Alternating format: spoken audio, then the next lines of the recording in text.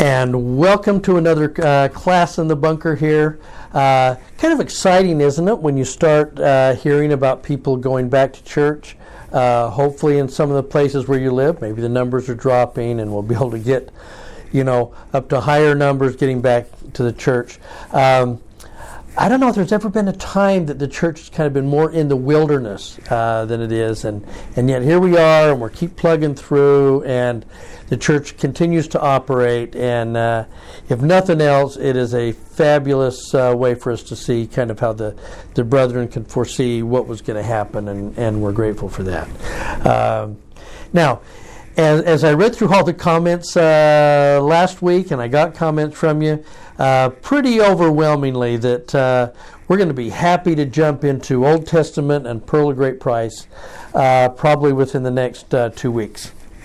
And that'll be kind of fun. I've got some new translations. There's been some great scholarship that's done. And hopefully we're kind of set to be able to do a pretty nice little deep dive. We'll see how far into the Old Testament that we go, but certainly as we work our way through Genesis and Exodus, there's so much to learn in terms of these promises of the fathers and where they began and why they began, and it will be a nice folding in of everything that we've done over about the last 4 months. Now tie them into the Genesis, get it? Genesis, of where these promises actually began and why. So with that said, let's go ahead and hop in. Again, always that plea. Let us know where you guys are coming from. Kind of fun to see each other checking in online while we're doing this. Okay? Now, let me tell you if any of you have ever had this experience. A few years ago, while I was setting up the family Christmas tree, I very carefully put the lights and everything on the tree, and I was very careful about how I did it, and that it was just going to be a spectacular looking tree. And then I dimmed the lights, and we have that moment where it's dark, and now we're going to flip the switch, and the Christmas tree is going to brighten into reality, and a new holiday has begun. So I hit the switch, flipped it on, and my tree looked like it was in stripes. I had a striped tree.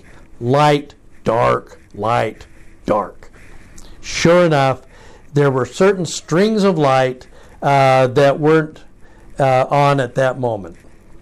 Now, you and I know exactly what's going on at those moments. There's a string of lights on the tree, and every single bulb on that string that is out is a perfectly good bulb. But there's going to be one little rebel in the mix that messes the whole thing up. If one goes dark, they all go dark, even though they're all perfectly good. And so I began the process of taking it one by one and unhook it, connect, and finally I hit the loose one, it all becomes light, and now we have the tree. Now, why it is that the producers of strings of Christmas lights decided to tie everything together so that if one bulb goes out, they all go out, is probably a conspiracy under which you have to buy more strings of Christmas lights rather than taking hours during the holidays to try and figure out the loose bulbs. But I thought that idea of the Christmas tree lights going out was a really nice jump off for a wonderful LDS scholar by the name of Melissa Inouye, who pointed out that for a lot of people, their faith, whether it's faith in the church or faith in just the gospel or faith in Christianity or faith in their church, is very much like a string of Christmas light bulbs. That they all seem to run together, and then when one bulb goes out, it darkens the rest of a perfectly good set of lights. One bulb had destroyed the whole thing.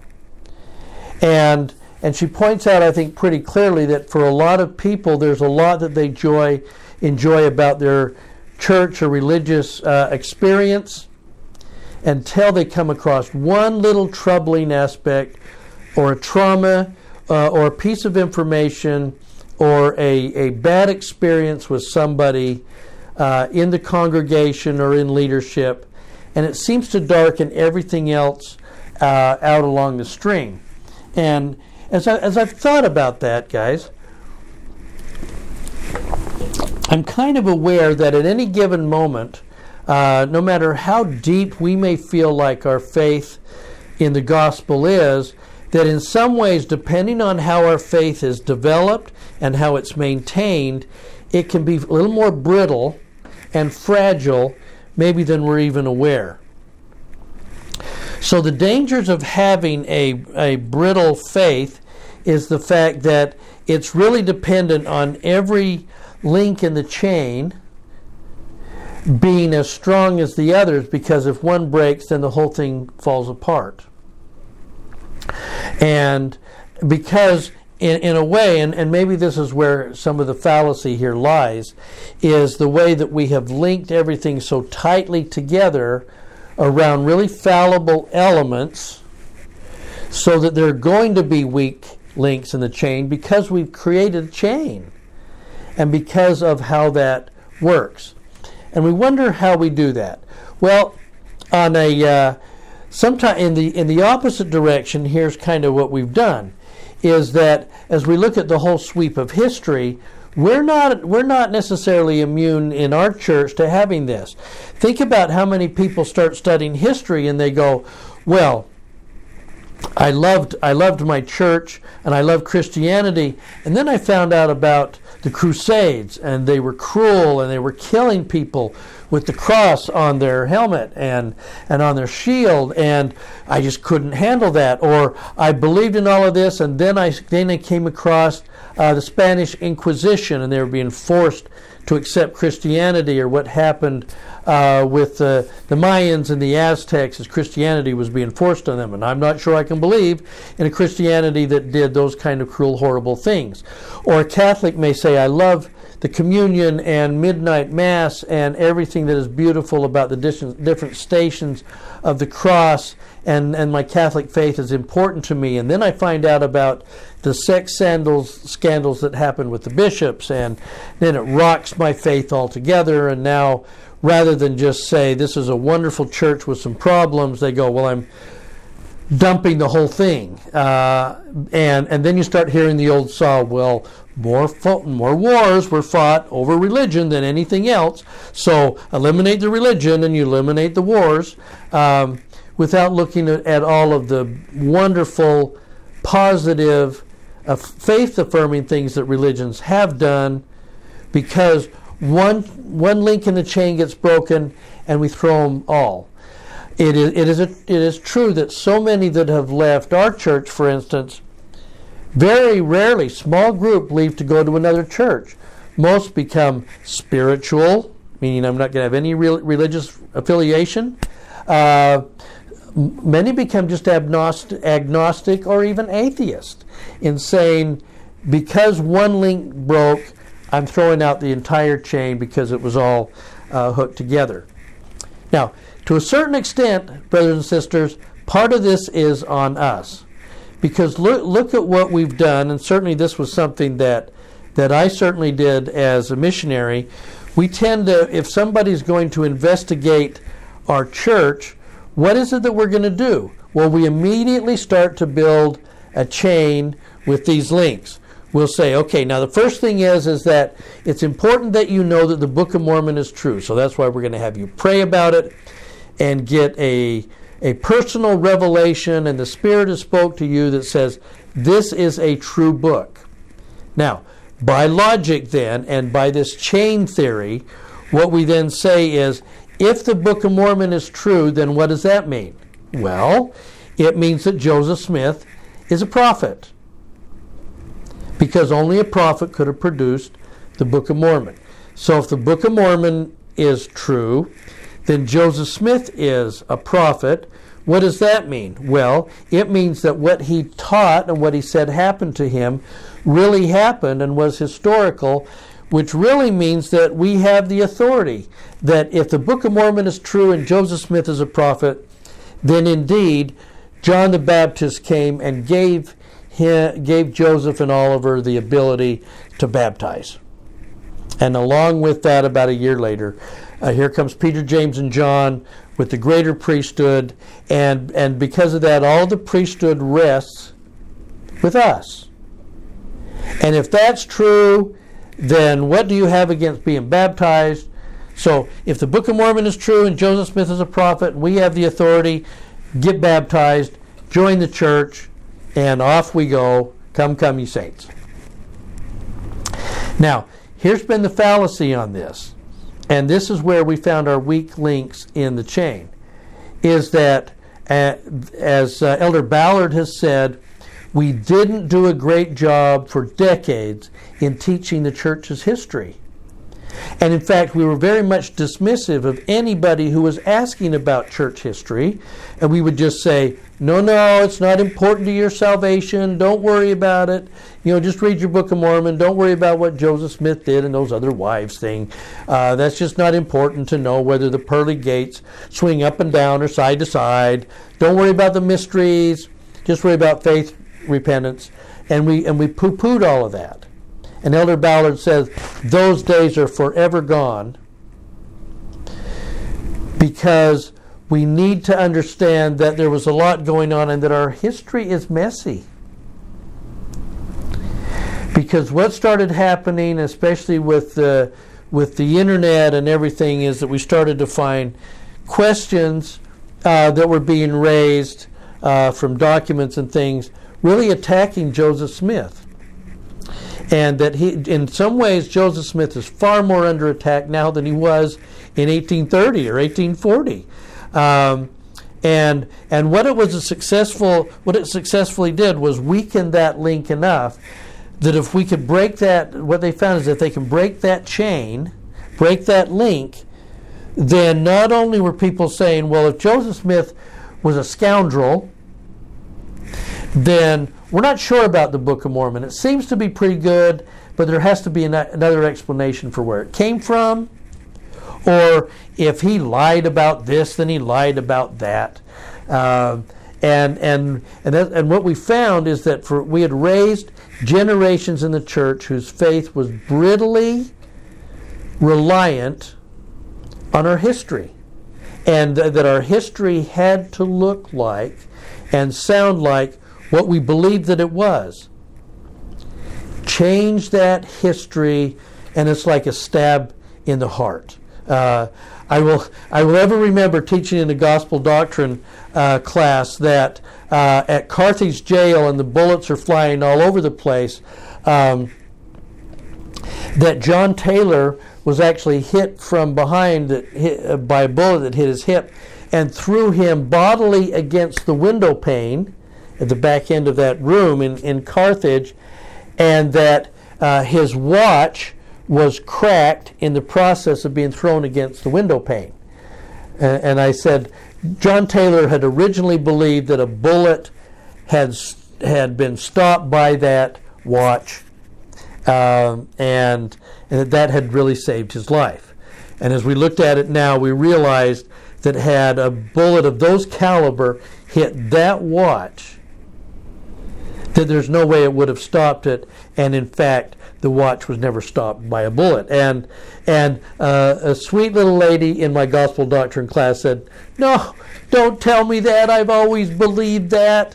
You're messing with my history and the foundation of the things that I believe." I was taught, for instance, growing up, and then on the day of our marriage, we stood in front of the temple doors in Salt Lake, and I turned to my new bride and I said to her, that door stays locked, and the only day it will be open will be by Jesus. And Cindy says, "Yes, isn't that romantic that he'll be the next person to open this door?" And then we mentioned it to a friend of ours, and he's like, "Nah, my father-in-law used to work in the temple all the time, and he went in and out of that door all the time." And we went, "Oh, no, you're messing with our history." And again, we get those times when we have built our history on things and then it changes.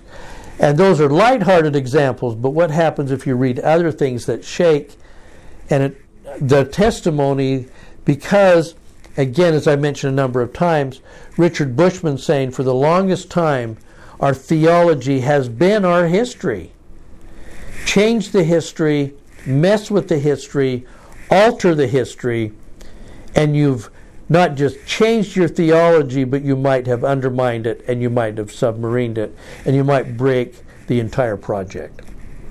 So that has left us more brittle than we might understand, and to a certain extent, we're kind of, by culture, complicit in building these kind of chains that set up for people to have a broken link somewhere along the way.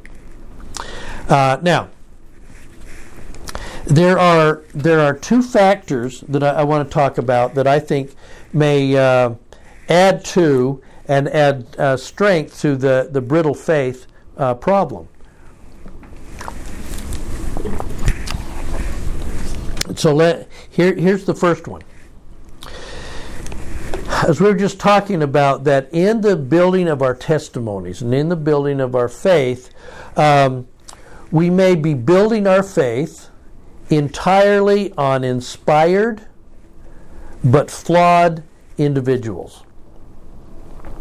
At the very lightest level, I think a lot of us that have all had the experience of people that have joined the church and converted to the church based on the strength of their missionaries.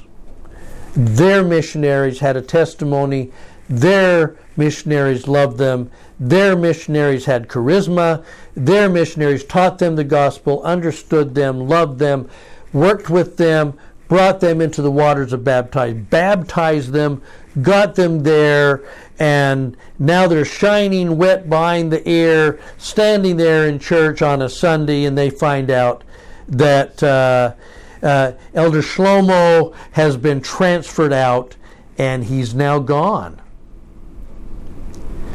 And I remember after my mission getting a couple of phone calls in the middle of the night from people that I had baptized, and they had a problem. And Elder Hinckley, who had loved us and been with us here in England, was now off and married, and we're kind of lost because we were kind of converted to him rather than being converted to the gospel.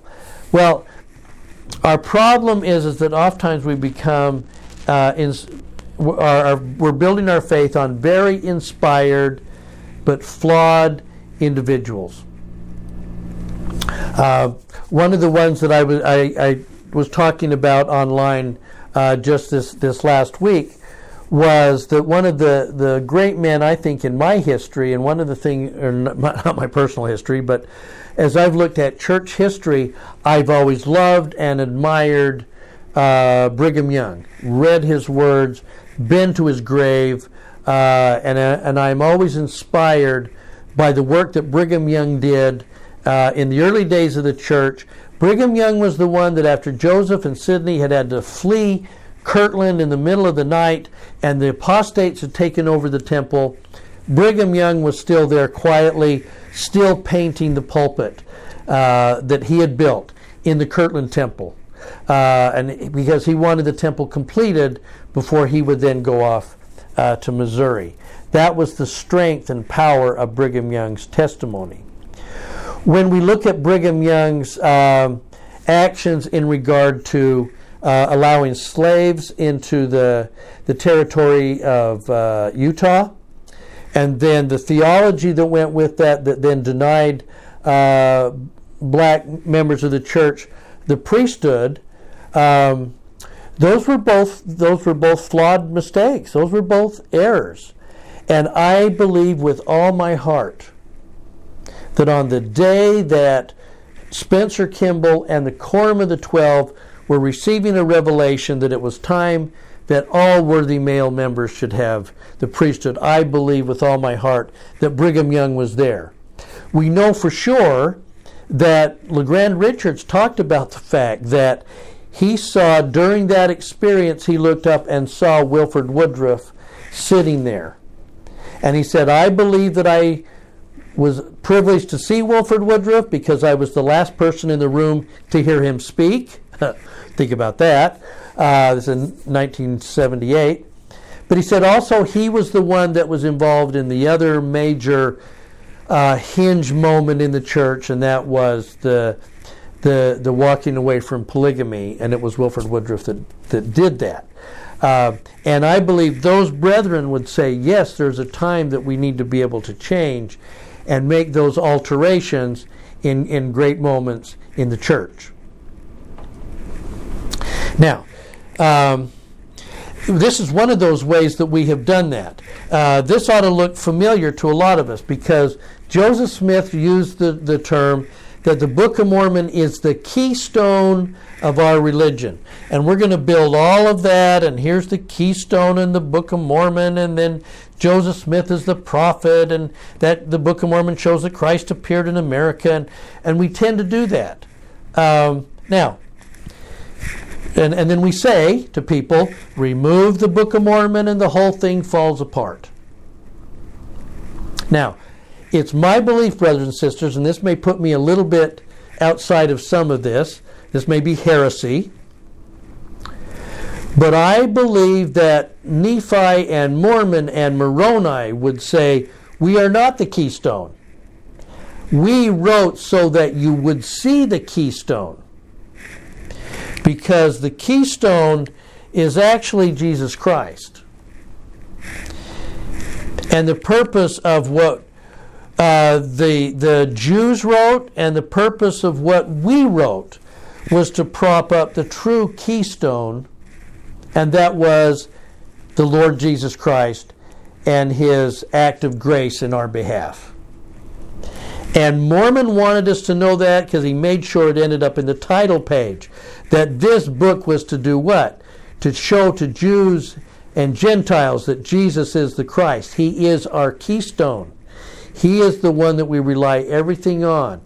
Not on apostles, not on Joseph Smith, not on anybody, but on Jesus Christ. And that everything that has been done in the church is to bring Christ to us. That's why we revere Joseph Smith and Brigham Young and Mormon and Moroni. But they are pointing, we don't worship the signpost. We worship what they're pointing at, and that is Jesus Christ. If Jesus Christ is our keystone, then it no longer becomes based on a fallible link that may change as we gain more information. He is unchangeable. He is easy to be found. And prophets, and as we're going to go through the Old Testament, prophets all through the Old Testament knew He was coming and wrote about Him very clearly. He is the one infallible, if that's a word, infallible, unbreakable keystone on which we build everything. Now, to give you an example, I love this one. Do you know that there's a prophet Jacob? Jacob in the book in 7th chapter. Remember, he's arguing with Sherem, the Antichrist that's come in. And he's going to say to Sherem, what am I that I should tempt God to show that there's a sign in this thing that you want to know that it's going to be true? And then he tells Sherem, you will deny it because thou art of the devil. I will give you a sign and you'll still keep denying it. So the sign is given. Sherem is struck down. And then after he awakes again, and it came to pass on the morrow, the multitude were gathered together, and he spake to them plainly, and then he does what? Well, he denies the things that he had taught them, and confessed the Christ. Jacob was wrong. And Jacob makes sure that you have in his writings that he was wrong. Jacob could have edited that out if it was simply a matter of pride to say, I told Sherem he wouldn't ever accept the Christ, and then he did. Oops, that's kind of embarrassing. I'll leave that part out. He says, no, I'm going to put it in there that I was wrong. I made a mistake. And Sherem actually did, after the sign, accept the Christ before his death. Okay? Prophets without egos don't mind knowing that they made mistakes. I still believe Brigham would stand here today and say, I never should have denied people the priesthood. And I could see over the generations the incredible pain that it caused them, and I weep when I see it. I believe that's the Brigham Young that we will find in heaven. So, problem number one is when we build our faith on inspired but fallible individuals. We thank thee, O God, for a prophet who is pointing at the Savior. He says, don't worship me, worship him. Secondly, and I think this is another issue that comes up from time to time, we might end up having a brittle faith if we're expecting to find opposition in all things outside the gospel tent, but we're not prepared for the possible conflicts and the opposition of all things inside the tent. We're raised to believe that Zion is one heart and one mind, and that we will operate as one.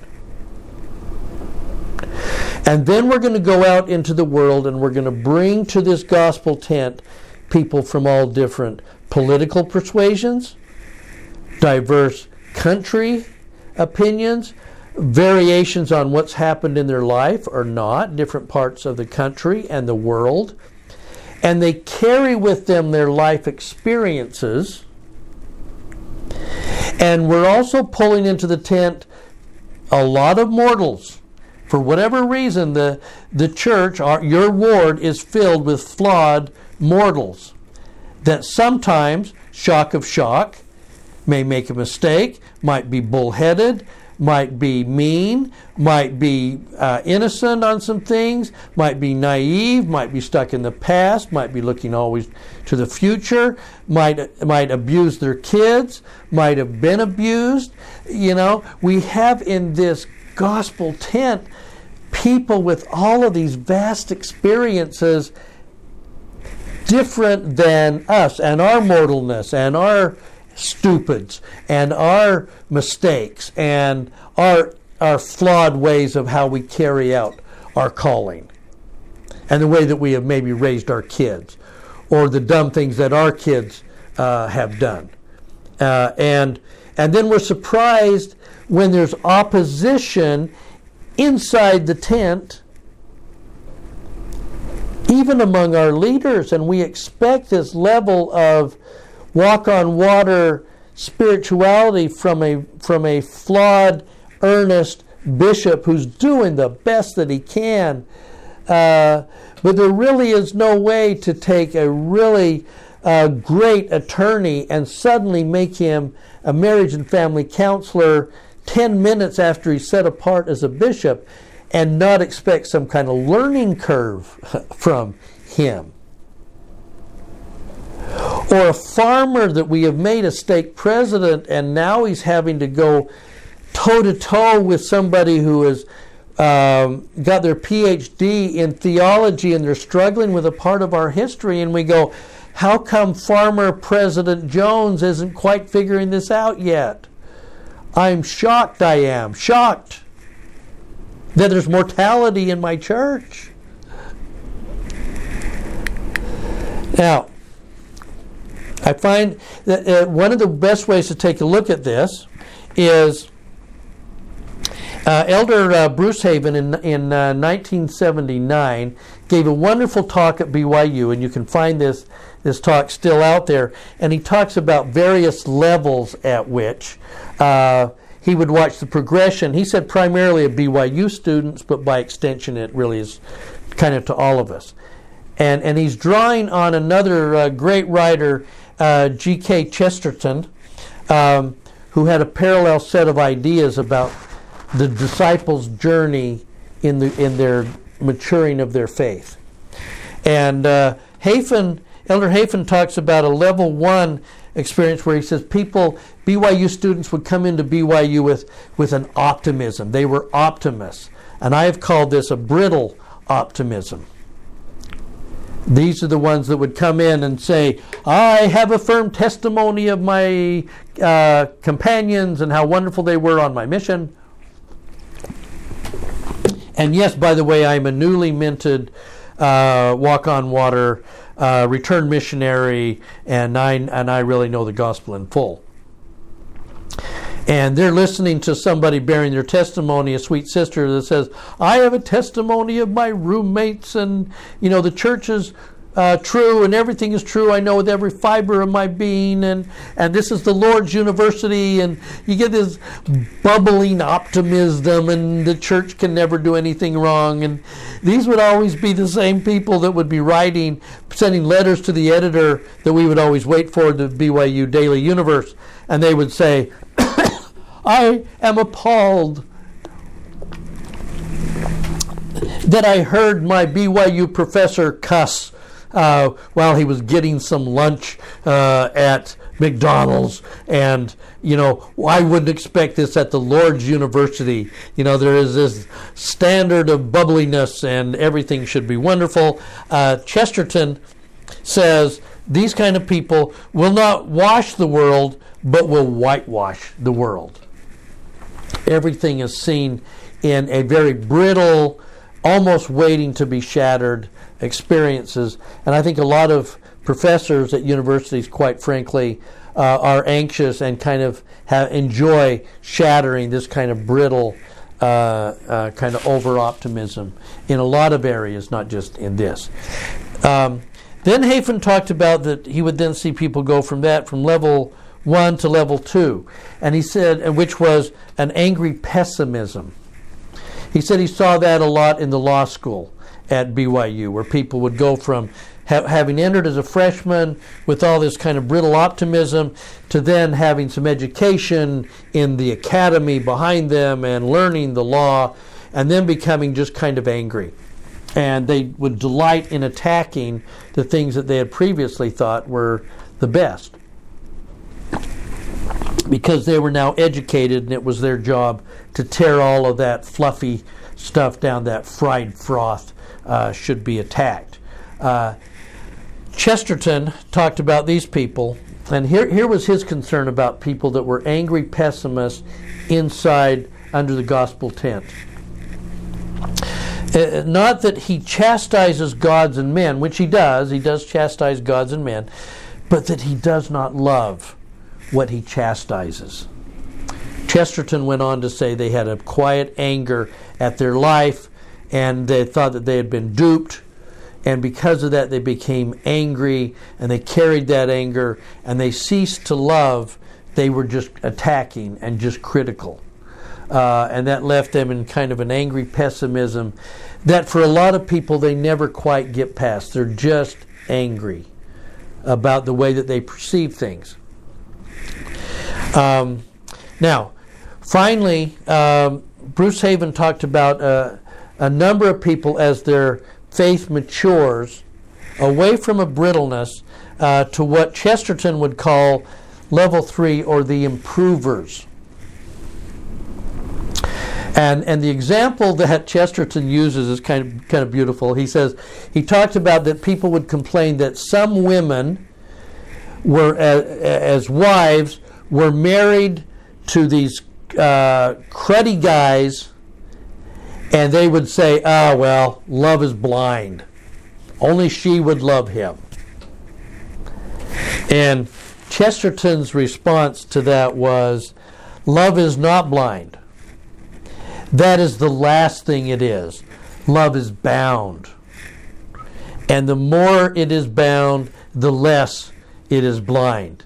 He said these women that love these men are the first ones to tell you where their flaws are. But they're also engaged in the process of trying to help them become better. And I think the goal, if we move outside of the brittleness, our goal, I think, would to become improvers. We can attack the bishop over his obvious flaws or blind spots. How often are we involved in trying to help the bishop improve the areas that he has blind spots in? How often are we then willing to become part of the solution, not just part of bringing up and raising issues? How much greater would it be for those that have been protesting to be able to now take that drive and that passion, the things they've been protesting about, to say, now let's work within the system and make things better, rather than just try to destroy and attack. We want to become improvers, I think, over the long haul, and that's the idea. That moves us out of brittleness and actually puts us on the front lines of wanting to help make changes inside the gospel tent. I'm always sad when people tell me that they have left the church or they're thinking about leaving the church. And my thought is always, no, we need your voice. Please don't take your voice and go somewhere else. Even if that voice sounds different from everybody else in your Relief Society. We need your voice. And we need to be better at being open to those other voices, not because they're a threat, but because, as Joseph Smith said, in proving opposites is the truth made manifest. The idea of understanding that there are opposite viewpoints means that that's how we will better get to the truth, because we'll have both sides of an issue. And somewhere between that path is an improvement and a change that's desperately needed. And to do that, we can't see the gospel as a linked chain where one bad link brings down the whole project. We just can't. We can't. So, here's the goals as I look at it. And this is just simply my ideas, and you're welcome to comment on whether you think I'm way over the pale here, or whether this is some ideas that we really need to be thinking about. Here's the goals that I believe will help reduce the amount of brittleness sometimes in our faith. I believe, actually to use Melissa Inouye's phrase, that we need to see the church as a living, breathing organism. It is a living, breathing thing. It is ever growing, and it's ever learning. And continuing revelation means just that we will continue to receive revelation, which will oftentimes change the way we did things, but oftentimes it may even change our theology a little bit, because inspired people did the best they could to understand the gospel program and may have misunderstood given the amount of light and knowledge they had. Let's not be threatened when inspired revelation not just changes the amount of time we spend at church, but in some ways that we see the gospel or the priesthood or a lot of other things where we may see important changes made as more light is received to inspired men and women who will then try and guide and direct on the new received light that has been given to them in response to a problem. Second one, I believe that over time, mistakes of our past will be slowly recognized and changed. We can't necessarily change the mistakes, but we can certainly change our dialogue. A number of you have struggled a little bit as you've read the second volume of Saints, and it's like, well, boy, there's some uncomfortable topics here. And the church is saying, yes, we need to be having conversations about those difficult topics. Inspired and wonderful leaders of the past will now hopefully be seen as flawed, yet inspired and loved. It doesn't have to drag our testimony down to believe that Brigham Young made some mistakes, along with his fantastic victories and revelations. It makes him mortal. It makes him part of us. And I believe again that Joseph Smith or Brigham Young or Orson Pratt or Orson Hyde would be the first ones to say, I missed on this one. And this is more accurate. And what President Nelson is now doing is an improvement on what I said. And they would be the first ones in line to say, don't hold me up as infallible. Please. Hold me up as somebody who did the best he knew how to do, with all my warts. And they would be the first ones, I think, to ask for mercy and forgiveness for anything that they might have done whose doctrine or policies may have been painful.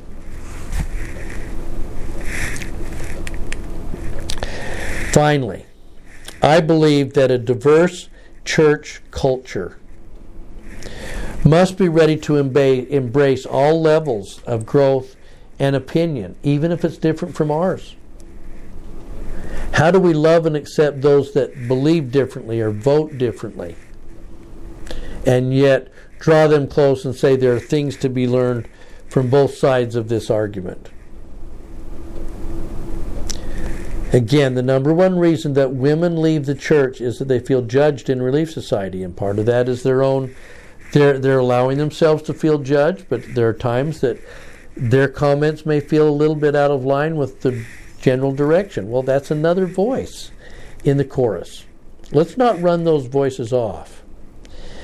Now, how do we do that? Easy. Jesus Christ and his teachings need to be our standard. Everything we do or teach must be measured against him and against his teachings. We study him. The church is changing the artwork in all of our buildings to reflect our central focus on Jesus Christ.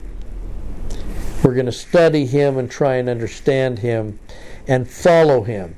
And any questions that we have need to be brought up against the standard of what do we know, what did he teach, and how did he do it.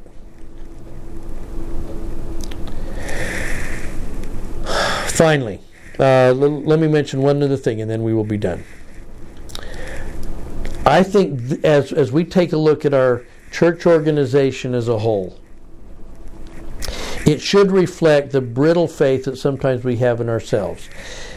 Just like our church organization, we ourselves are a mix of things like kindness, where we were kind, and successes, but that's mixed with our stupids. That's mixed with our failures. That's mixed with our sins. We are a mix. We're a mass of all of these. Can you imagine if we looked at our life the way that we sometimes have held the church to say, I'm going to take somebody in their life, and because of that sin at 16, it will then invalidate everything before that moment, and it will invalidate everything that they did after that life because of that mistake, that weak link, that weak moment in their life.